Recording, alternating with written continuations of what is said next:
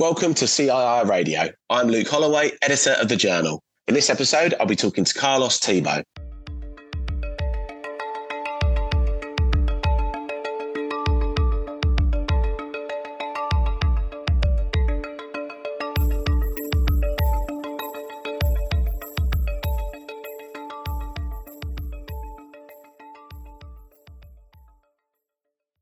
In this episode of the podcast, we're looking at the impact that the cost of living crisis, interest rates, and the Bank of England's inflation report are having on the UK mortgage market. We're joined by Carlos Thibault, Chair of the Society of Mortgage Professionals. Here's my conversation with Carlos. Hello, Carlos. Thanks very much for joining us on the podcast today. My pleasure, Luke. Glad to be here. Excellent. Thanks for finding the time to speak to us. It's a real pleasure. So obviously, Carlos, there's been a great deal happening across the UK mortgage market throughout the whole of 2022 and as we begin this year as well.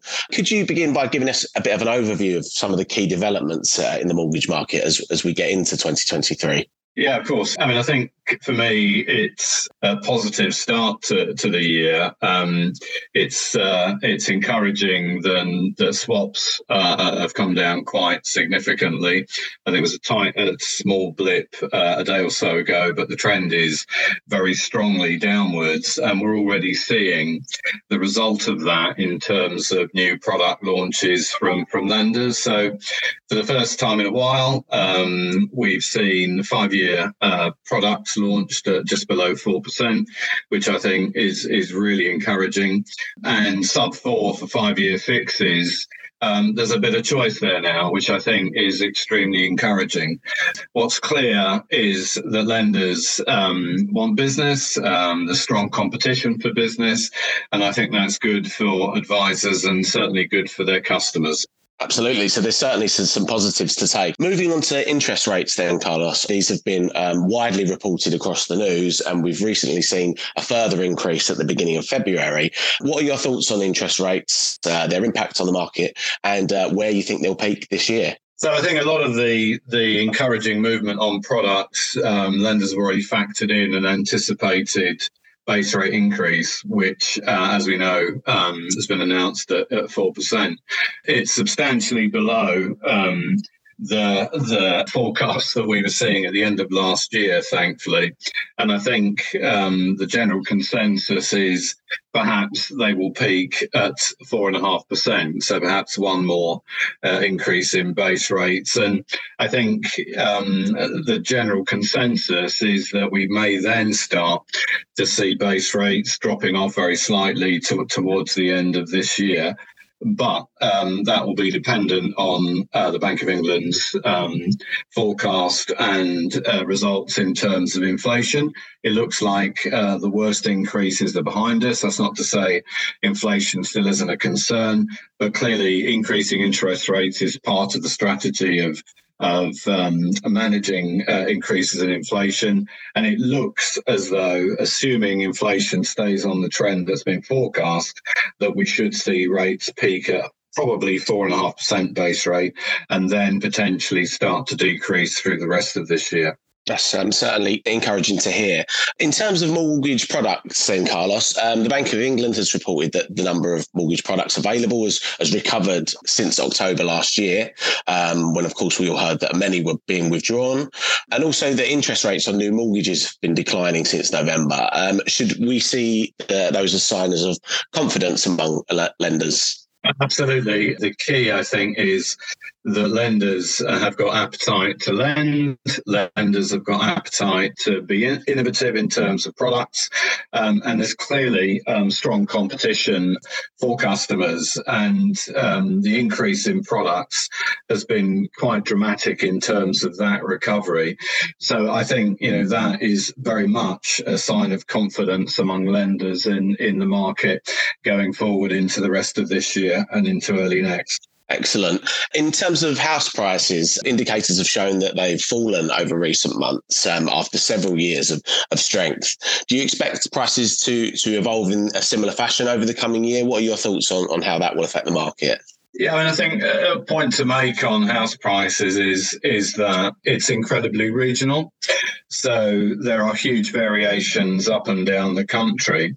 But as an overview of this year, I think what we're seeing is not so much actual price decreases, although clearly there is some evidence of that in some regions. But I think it's more about a slowing down of price increases, the substantial increases that we saw, post-COVID and the recovery of the mortgage market and the stamp duty initiative. So I think we're seeing a much more stable marketplace in many ways. Certainly, there's no evidence to suggest that there is going to be anything like a house price crash. There will be, regional adjustments, local adjustments. And I think what it shows is that the housing market is remarkably resilient. There is the laws of demand and supply very much operate in housing. And the fact is there is a huge demand for housing and there isn't enough supply. So I think all of those things suggest that we've got a stable market this year. I think it was definitely a slowing down of price increases and in some regions, marginal reductions in price. Absolutely. Stable certainly being the key word there. That's good to hear and very encouraging. And in terms of those looking to purchase a house this year, obviously, mortgage advisors really kind of showed their value towards the end of last year when there was kind of volatility. What advice are you now giving to those looking to perhaps purchase a house this year, also first-time buyers? Yeah, I think that's an interesting question, Luke. I mean, there's been lots of doom and gloom stories in newspapers, and whilst it's true that we've had 3 months of reducing activity, I think there's early evidence of people being interested in purchasing, the slowing down of reductions in property prices that we talked about. I think all of those things are things that are driving early interest in the market. And I think for many people looking to buy a house, we've seen rates starting to come down. And let's not forget, although the rates that we're currently seeing an increase over what we've seen over the previous sort of 7 or 8 years, let's not forget that historically the rates that we're in now are perfectly normal and actually very ordinary in terms of the last sort of decade or 2 decades of interest rates. So I'd suggest it's actually a good time to buy if you want to buy. This is a question of customers feeling that they need to move, and if they need to move for good reason, then they should be moving. There is no reason to hold off buying a property in the current environment. It feels fairly stable to me. If you can afford the rates that are being offered and you're doing your work with your advisor in terms of affordability, then I think it's a great time to buy. First-time buyers, same thing. There is evidence that prices are softening, particularly on new build, and the rental market definitely has an influence, and we know that the rental market is now going through a very significant change, and some landlords are selling, the amount of rental properties are reducing, and we've got house prices flattening or reduction slowing. So I think for many first-time buyers, it's a good time. Lenders have still got an appetite to lend. We're still seeing very good multiples in terms of loan to value and income multiples. So I think this is as close as any as a good time for first-time buyers to be looking out there and looking at buying their first property, to be quite honest. That's great to hear. And is there kind of similar guidance that advisors are giving to those looking to remortgage this year? I mean, perhaps in the coming months, but maybe at the end of the year, are advisors kind of saying just to wait until perhaps the market does settle down even further, or should they be keeping an eye on what's available now? It depends entirely on your circumstances. If you're coming to the end of the deal, what you probably don't want to be doing is going on to variable rates, which are floating around the 7%. And that, for some customers, may be an intolerable strain on their income, given the cost of living increases that we're seeing. What I would say is that it's essential for customers to talk to advisors, and I think there's a responsibility for advisors to make sure that they reach out to those customers, make themselves available, make sure that customers are aware of the interests of advisors to talk to them about their forthcoming remortgage transactions and make sure that they understand the options, not the least of which is really understanding a customer's circumstances. So is there anything that is going to change this year? And what is the impact on the household budget, and make sure that they're considering all the options.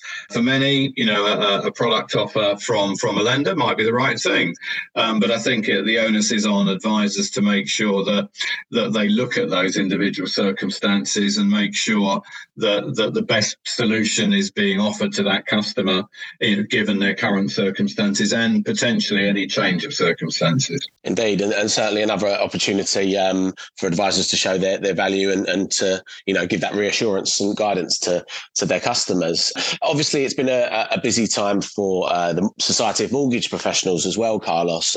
Can you give us a bit of an update finally on the work that you're doing as a society and what you're offering members in 2023? Yeah, we've got a lot of resources, on the website to help advisors in terms of the engaging with customers around the changes that we're seeing, Consumer Duty being, a very important change. And actually, the guidance we're giving to advisors really ties in with Consumer Duty in terms of the importance of engaging with customers, the importance of understanding the best solution for that customer in terms of value for money, and ensuring that the customer understands what they have, understands the benefits of the products that they're being advised on, and to ensure that those products actually fit their circumstances and address the issues that they may have individually. Clearly we're going through a difficult time for many customers, and actually many customers of advisors will have been used to very low interest rates, and for some of them, although, as we've said at the top of this podcast, encouraging your rates are coming down and products are competitive. Nevertheless, for some customers on products that they've taken out a few years ago, the increase in price may well be a bit of a shock. So I think it's important for advisors to understand that, important for advisors to make themselves accessible. And actually, my personal belief is that in these unusual circumstances that we find ourselves in, and for many people there will be significant strain on budgets, that it's important that they partner with appropriate organisations so that they can signpost customers. You'd hope that most customers, can be dealt with appropriate advice in terms of products, whether it's remortgaging, whether it's talking about their protection and whatever it might be. But for some, there will need to be a conversation around debt management, and sometimes some of the specialist charities, I think, will be an important part of the mix of advisors talking to customers and making sure they have all the available advice, whether it's our own professional advice or specialist organisations, to help them in what is, for some people, some families, will be very difficult circumstances this year. That's really important to mention, Carlos. Thank you. And we certainly direct listeners to find out more from the Society of Mortgage Professionals. You can visit the website of the Society at smp.org.uk. And so all that remains is for me to thank you for joining us on the podcast today, Carlos. That's been really interesting, really insightful, and I'm sure a great listen to mortgage professionals and the wider market as well. So thanks for being with us. My pleasure. Thank you, Luke. Thank you. And thank you very much for listening to this episode of CII Radio. If you'd like to find out more, you can visit thejournal.cii.co.uk/podcasts. You can also follow us on Twitter @CII Group. So until next time, thank you for listening and goodbye.